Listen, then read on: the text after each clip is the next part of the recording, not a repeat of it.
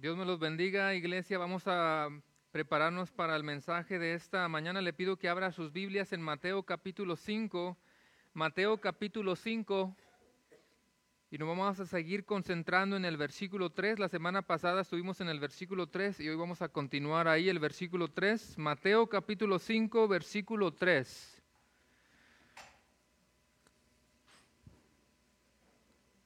¿Lo tiene? Voy a leer el 1 y 2 nuevamente para reforzar un poquito el contexto. Y dice: cuando Jesús vio a las multitudes, subió al monte y después de sentarse, sus discípulos se acercaron a él. Y abriendo su boca, como siempre lo hacía Jesús, porque los miraba como ovejas que no tienen pastor, les enseñaba diciendo, y aquí vienen las 8 bienaventuranzas y todo el sermón del monte que vamos a estar estudiando por al menos 5 o 6 meses.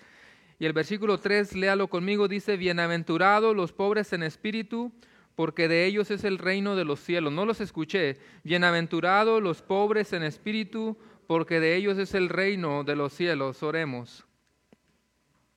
Señor, gracias te damos en esta mañana nuevamente por el privilegio de estar aquí en tu casa. Te pedimos que en este momento tú seas con tu siervo para poder compartir la palabra fielmente, y te pedimos para que hoy podamos ser edificados, que cuando salgamos de este lugar salgamos edificados y fortalecidos, reconociendo nuestro estado natural, reconociendo nuestro estado pecaminoso y al mismo tiempo reconociendo nuestra dependencia total de Dios, y sobre todo que se trata de ti y no se trata de nosotros. Ponemos este tiempo en tus benditas manos. Bendice tu palabra y te lo pedimos todo en el glorioso nombre de Cristo Jesús. Amén, amén. Puede tomar. Ay, están sentados. Nunca estuvieron de pie. Casi no los veo de aquí para allá. Bueno, si alguien está por primera vez, no se ha perdido mucho. Estamos comenzando una serie nueva que se llama El Sermón del Monte. La semana pasada vimos la primera bienaventuranza y el tema solamente fue bienaventurados los pobres en espíritu. Pues hoy va a ser como una película, bienaventurados los pobres en espíritu, parte 2.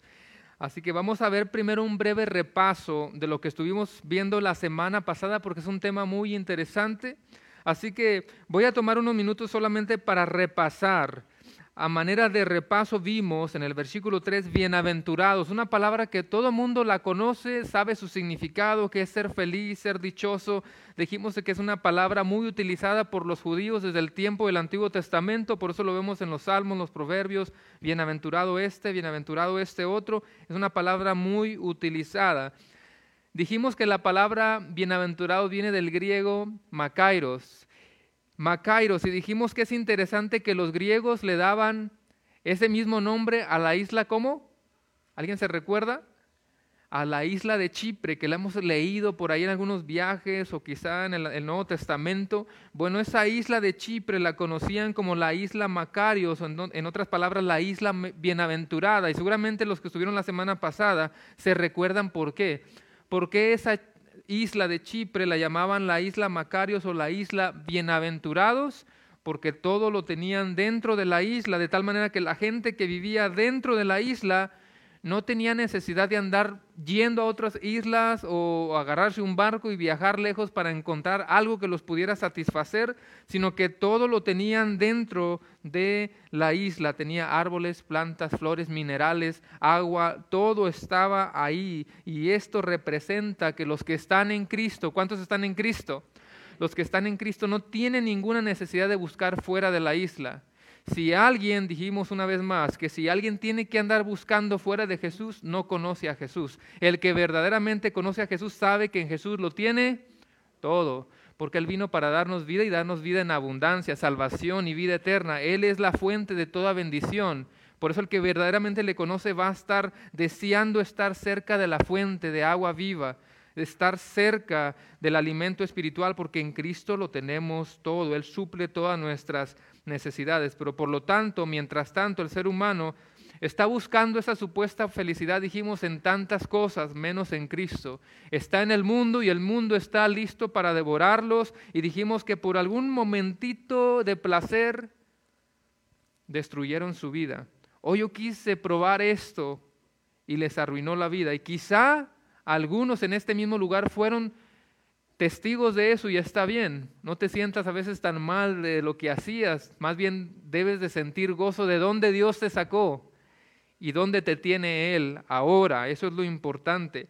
Jesús nos dice dónde vamos a encontrar la verdadera dicha y cómo podemos sentirnos bienaventurados. Lo que pasa es que a primera vista parece que Jesús está contradiciendo, porque dice, bienaventurados, ¿quiénes?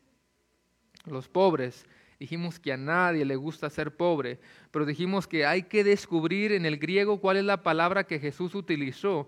Hay una palabra que es penicros y dijimos que esa no es la palabra que Jesús utilizó. La palabra griega penicros es el tipo de pobreza, dijimos, donde todavía te puedes sostener. ¿Se recuerda? Algún tipo de pobreza que quizá todos los que estamos aquí pasamos. Ay, muy apenas nos alcanzaba y andamos juntando las coras para poder comprar un sustento, pero por lo menos teníamos algo. Seguimos teniendo un techito. La palabra griega penicros es la palabra que se utiliza para referirse a la viuda que dio todo el sustento que tenía. ¿Cuánto tenía? Solamente 2 moneditas, pero no se nos dice que estaba muriéndose o que estaba estirando la mano. Quizá todavía tenía algún hogar. No conocemos más historia de la viuda, pero por lo menos tenía un sustento, aunque lo dio todo, pero tenía algo. Así que dijimos que la palabra que Jesús utilizó cuando Él dice, bienaventurados los pobres, es la palabra griega patojo, que es mendigo por diosero.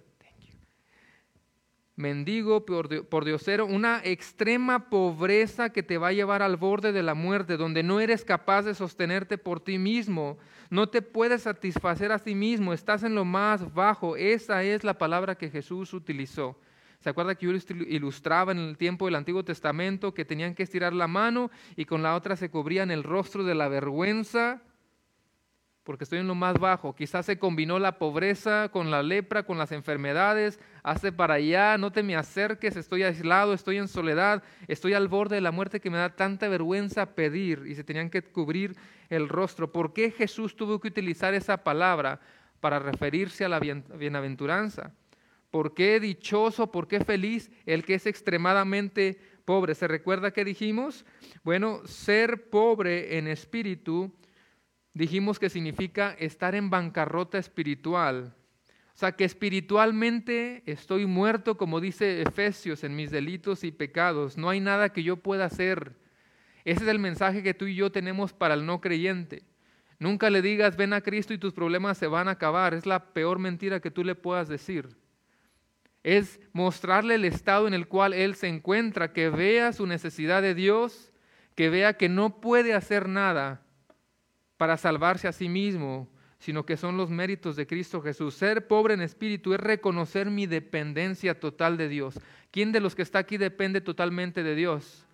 ¿Qué haríamos sin el Señor? Decía un himno muy viejito, un himno, sin Cristo no tengo nada. Sin Cristo voy por la vida como un barco sin timón. Ser pobre en espíritu es dependencia total de Dios, es estar en bancarrota espiritual. Dijimos que es verse en el espíritu de la realidad y ver sin filtros quién yo soy y darme cuenta que verdaderamente soy un pecador y que necesito a Jesucristo. En otras palabras, para que una persona verdaderamente viva el gozo, tiene que humillarse y reconocer su estado espiritual y reconocer a Cristo como la fuente de vida eterna. Toda manera de repaso, ya casi termino este repasito, no tiene que buscarlo si no quiere, pero en una ocasión hubo una ilustración de un publicano y un fariseo, ¿se recuerda? La Escritura dice así: dijo también Jesús esta parábola a unos que confiaban en sí mismos como justos y despreciaban a los demás. 2 hombres subieron al templo a orar, uno era fariseo, el otro era recaudador de impuestos. El fariseo, puesto en pie, oraba para sí de esta manera: Dios, te doy gracias porque no soy como los demás hombres, yo no soy como la chusma, estafadores, injustos, adúlteros, ni aun como este recaudador de impuestos. Yo no sé si hasta lo apuntó.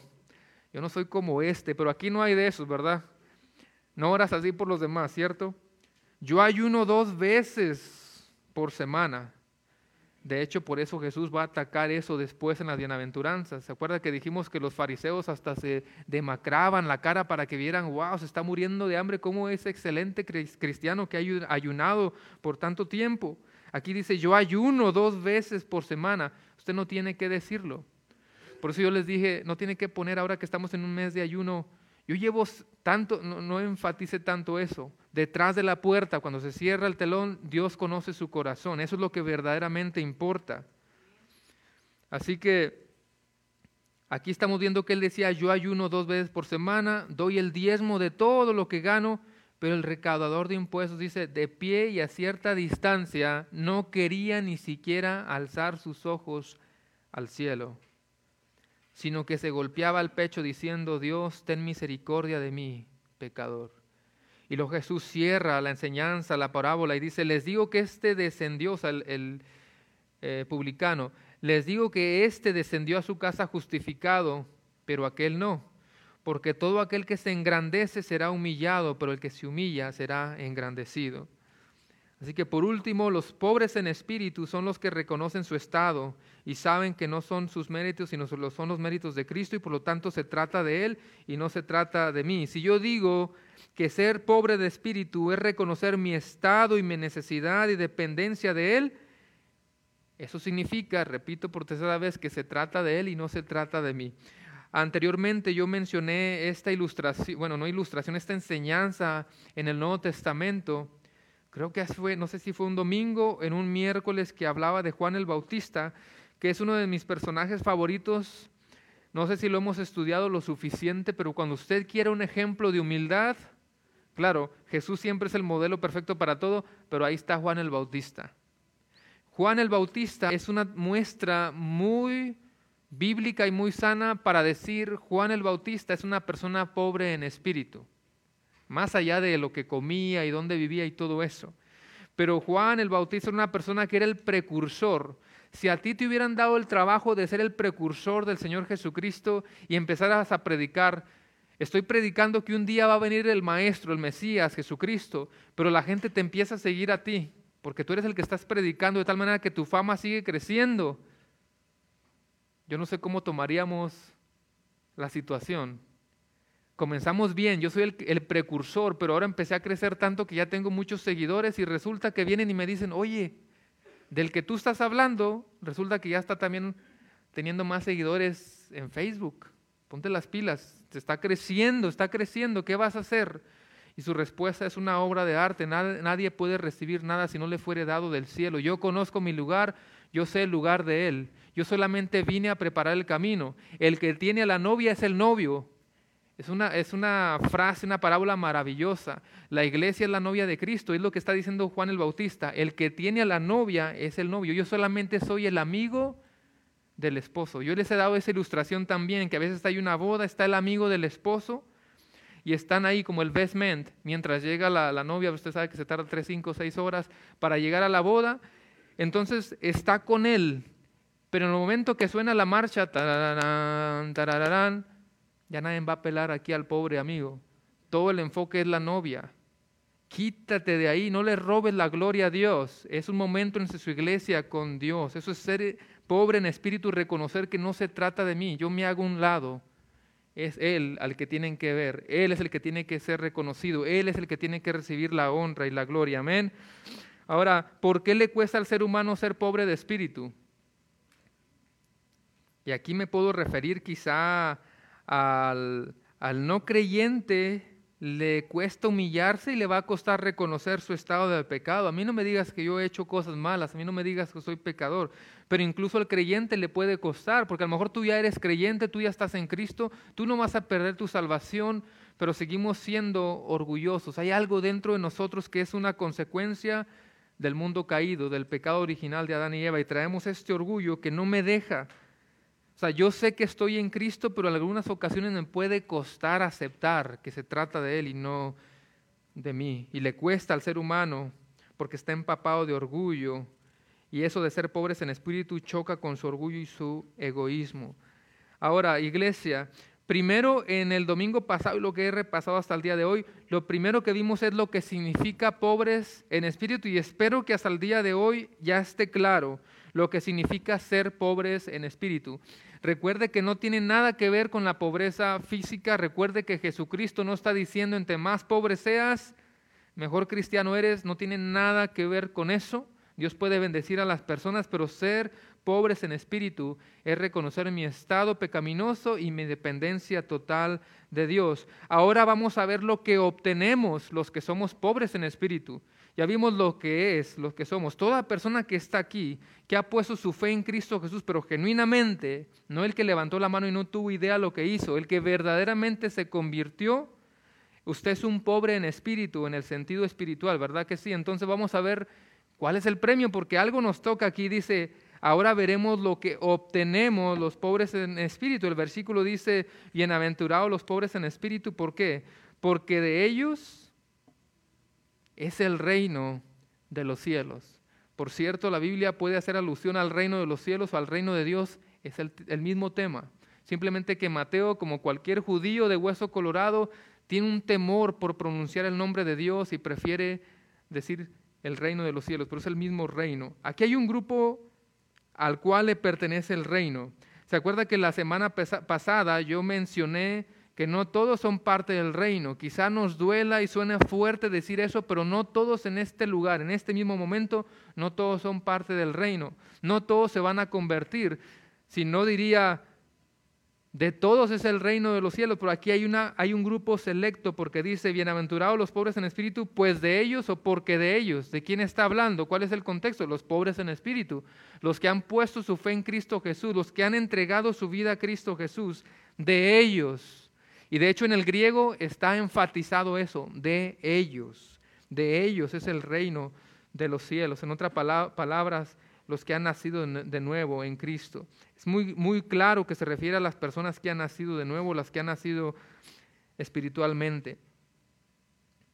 Ahora, cuando yo hice una introducción hace 2 semanas, yo les dije que el Sermón del Monte es una enseñanza para el que ya es creyente, porque el que ya es ciudadano del reino de Dios, usted debe de saber cómo comportarse.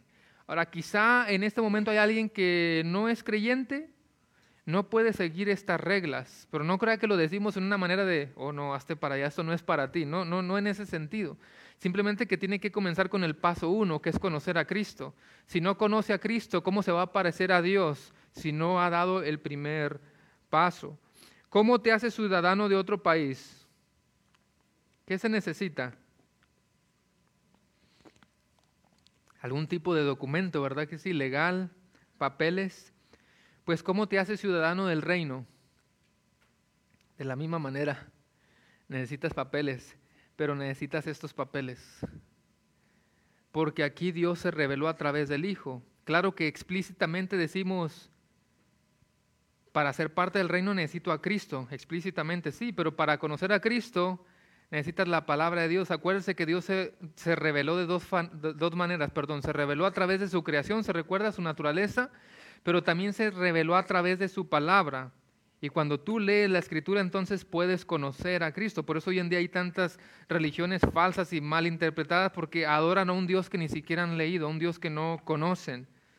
¿Cómo me hago ciudadano del reino? Necesito la Escritura para conocer a Cristo, y a través de Cristo, entonces yo puedo ser, como dice la Escritura, trasladado al reino de su amado Hijo. Si tú quieres entrar al reino, necesitas arrepentirte de tus pecados. Solo nunca vas a poder. Y yo creo que es el mismo sentir de cada persona que está aquí creyente, el mismo mensaje. Necesitas a Jesús. No puedes entrar al reino sin Cristo Jesús. Una vez más, ¿qué obtenemos cuando somos pobres en espíritu? El reino de Dios. ¿Puede decir conmigo el reino de Dios? Tengo que decirlo para despertarlos. Otra vez, el reino de Dios. Necesitamos saber qué es esto, porque si me está diciendo la Escritura que al ser pobre de espíritu yo voy a recibir el reino de Dios, más vale que yo sepa qué es el reino de Dios entonces. Es una palabra que se menciona en toda la Biblia y yo sé que usted la ha leído, me pregunto si sabe lo que significa el reino de Dios. Escuche esto, cuando los discípulos le dijeron al Señor Jesucristo, Señor, enséñanos a orar,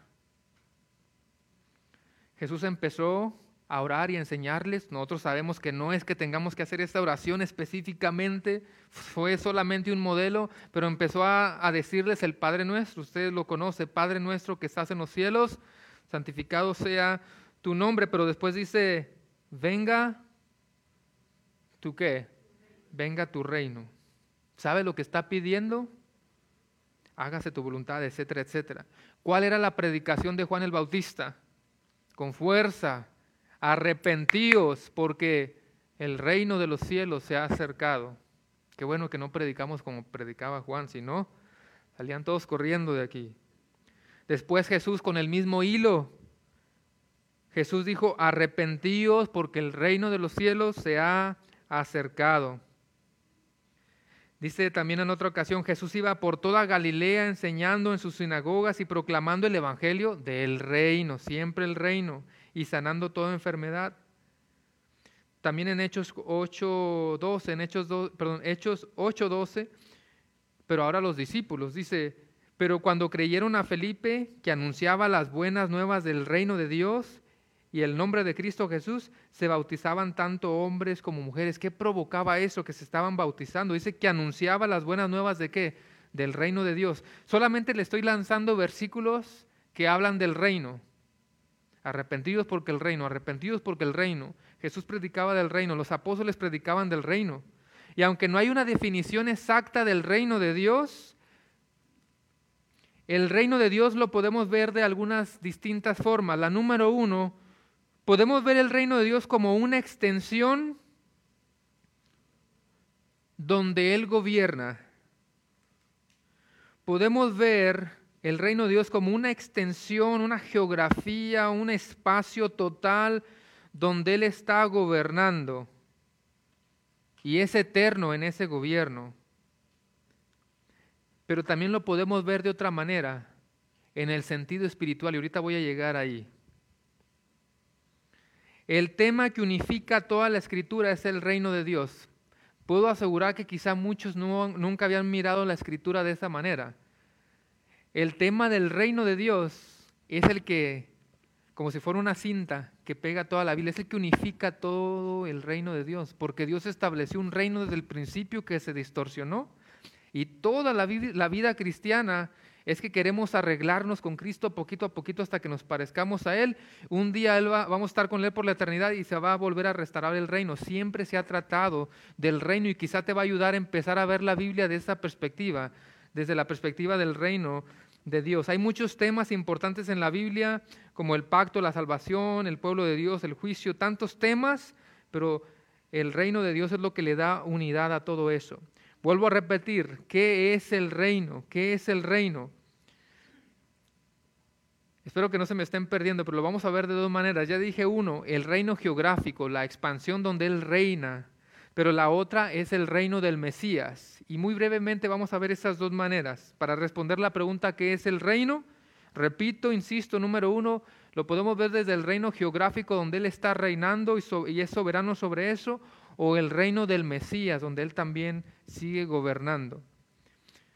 Vamos a explicar para poder entender este tema y no se me pierdan mucho.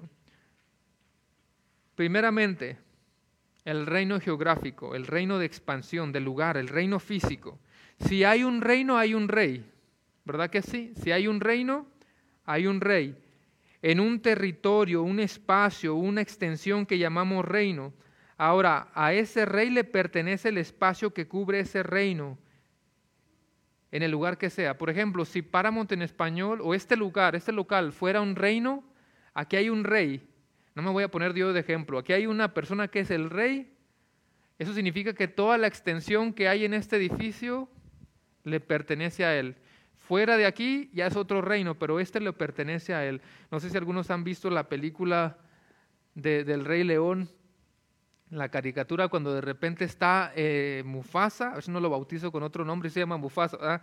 Está Mufasa en una madrugada y viene, iba a decir el niño, Simba va y se le pone a un ladito y le dice algo así como, miras todo lo que la luz toca, todo eso es nuestro reino, todo eso te pertenece, todo eso nos pertenece y cuando tú seas el siguiente rey, tú eres dueño de todo eso te pertenece. Mira, ahí le pongo la fotito para que se dé una idea. Todo eso es el reino. Usted puede ver el tema del reino de Dios desde esa perspectiva, desde una perspectiva física. O sea, el lugar físico, extensión, espacio donde Dios gobierna, donde Él es soberano. Dice la Escritura en Isaías 45:7, esos versículos no están ahí solamente para que tenga una luz, tenga fresco en su mente que Él reina sobre todas las cosas. Isaías 45:7 dice, el que forma la luz y las tinieblas, el que causa bienestar y crea calamidades. Yo soy el Señor, el que hace todo.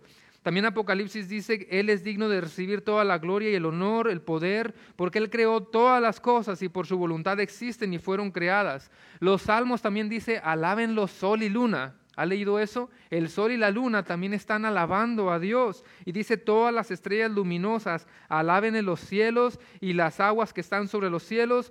Los Salmos también dice que los cielos cuentan la gloria de Dios, el firmamento anuncia la obra de sus manos. Él es un Dios perfecto, único, soberano, perfecto, majestuoso. ¿Alguien puede dudar de eso? ¿Alguien se puede atrever a contrarrestar eso? ¿Alguien se atreve a dudar de eso, del poder que Él tiene? Creo que el Salmo 103, si no me equivoco, creo que sí lo tengo ahí. Salmo 103, 19 dice, Jehová estableció en los cielos su trono y su reino domina sobre todos. Insisto, nadie puede atreverse a dudar de la deidad, del poder y majestad de Dios. Primera de Crónicas 29:11, tuya es, oh Jehová, la magnificencia y el poder, la gloria, la victoria y el honor, porque todas las cosas que están en los cielos y en la tierra son tuyas. ¿Alguien dice amén a eso? Todo le pertenece a Dios porque Él es el creador. Tuyo, oh Jehová, es el reino. Ahí aparece la palabra nuevamente. Tuyo, oh Jehová, es el reino y tú eres excelso sobre todos. Aquí es el reino físico, el lugar donde Él está por encima de todo, Él gobierna por encima de todo. Esa es una de las maneras de ver el reino, lo geográfico. De la misma manera que yo pregunté, ¿por qué será que a algunos les costará ser pobres en espíritu? Hago la misma pregunta. ¿Por qué a muchos les cuesta? ¿O por qué muchos no han entrado al reino de Dios? ¿Por qué tienen un problema para entrar al reino de Dios? ¿Sabe por qué? Es una respuesta muy similar. La palabra reino viene del griego basileia y significa gobierno y autoridad. Reino significa gobierno y autoridad. El problema es que en cualquier reino hay un solo rey, como hay un solo presidente. En cualquier reino hay un solo rey, un gobernador, uno que tiene autoridad. ¿Y qué es lo que le gusta al ser humano? El poder, el ser visto, la autoridad, porque somos humanistas, piensa solo en ti mismo y esto trae un problema, porque hay un solo reino, pero dos personas que quieren reinar. Uno quiere tener más autoridad que otro y empieza el conflicto y eso es lo que pasa con el no creyente. Hay una lucha con Dios. Dios ya es rey y Él va a gobernar, le adores o no. Él ya es rey, no puede ser más Dios, Él ya es la máxima expresión de todo. Pero mire cómo está el problema, que el que no quiere entregarse y está en esa lucha, está diciendo, yo tengo mi propio reino, yo quiero gobernar, yo quiero autoridad, y está con esa lucha. Todavía sigue en un conflicto con Dios, el cual sigue siendo el resultado de la caída de Adán y Eva, del pecado. A veces uno de los dos hijos, de los tres hijos, quiere reinar en casa y hay un problema. En el matrimonio uno no quiere ceder al otro y hay un problema con la autoridad. A veces en un ensamble musical les he dado el ejemplo que también hay un conflicto. Desde los 90s todo era piano y nació Hilson y le quitó los solos, empezó la guitarra y hay un conflicto ahora entre el piano y la guitarra. ¿Qué me dice de Lucifer y Dios? ¿Quién dijo yo quiero destronarlo, yo quiero quitarle su reino? Él dice que Él es el que gobierna, pero yo acá digo yo quiero gobernar, yo quiero reinar. Y mire el problema que trajo ese conflicto de yo quiero gobernar, yo quiero reinar. Y Él lanzado el enemigo, el diablo, a la tierra y sigue haciendo lo mismo. Tentó a Adán y Eva. ¿Se recuerda de una de las tentaciones que el enemigo le puso a Dios?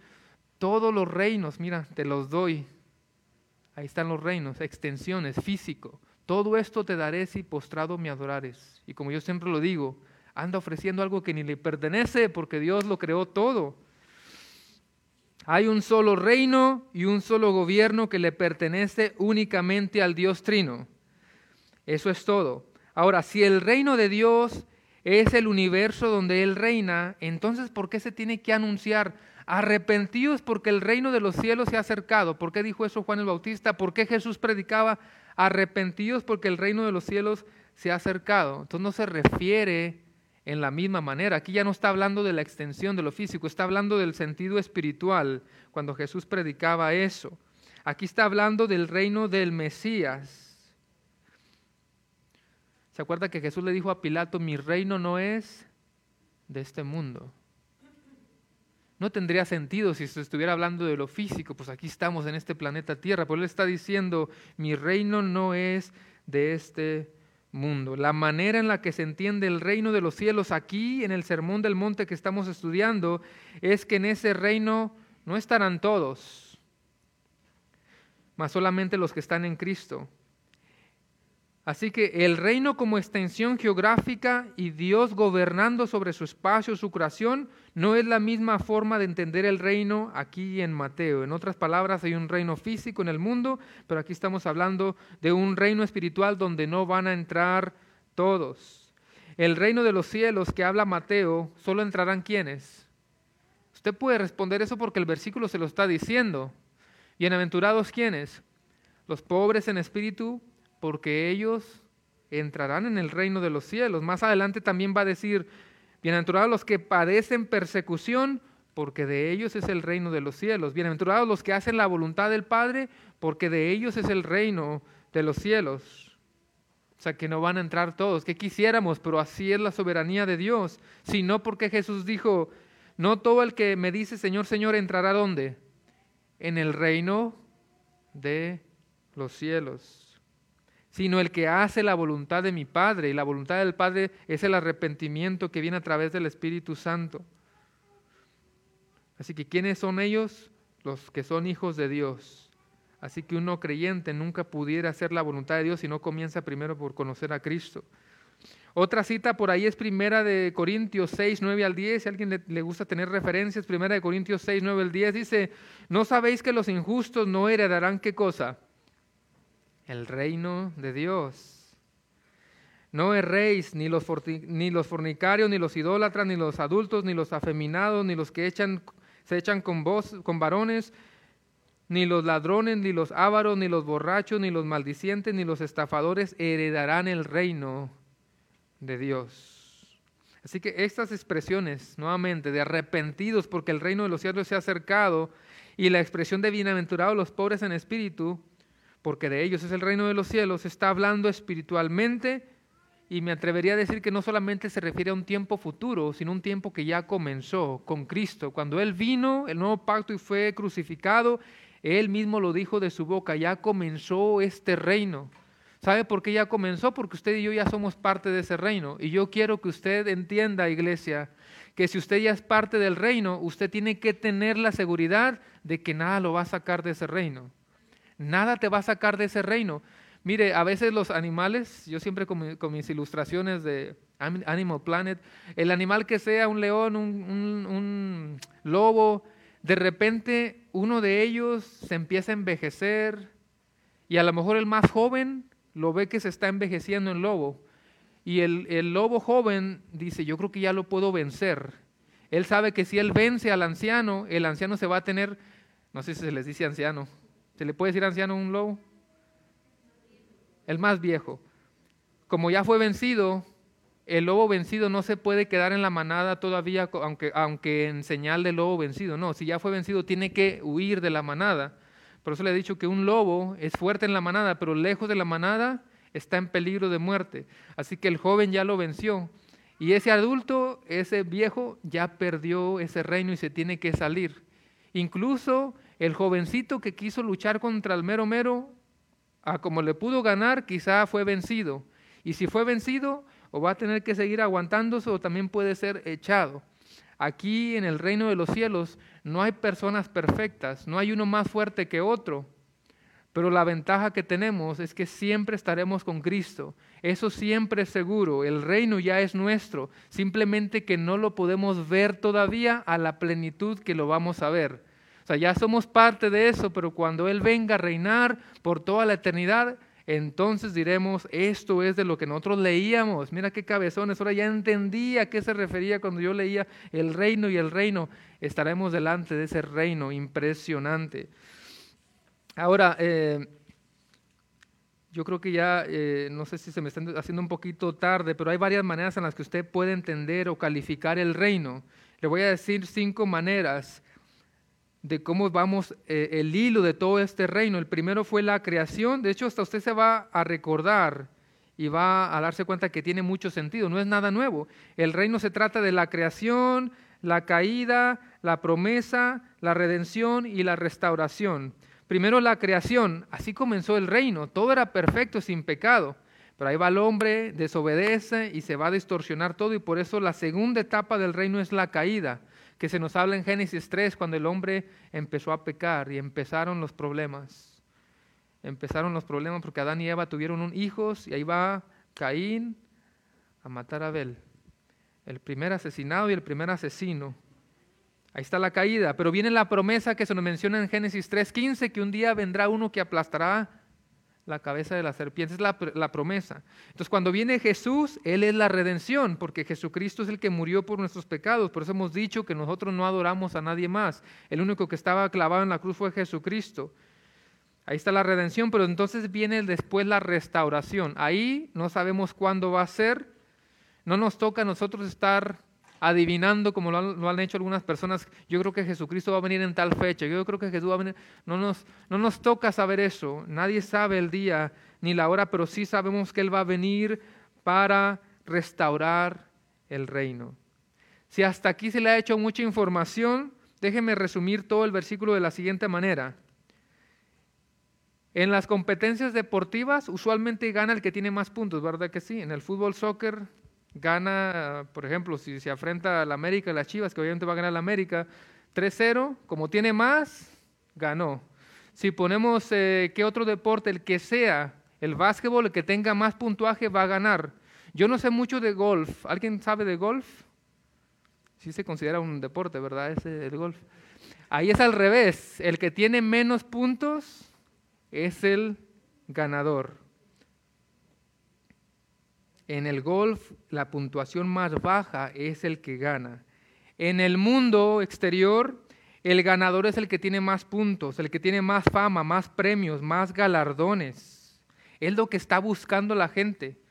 Le dan un trofeo y no dice, a mí no me importa. No, hasta lo enseñan. Queremos premios, queremos eso, es el reconocimiento.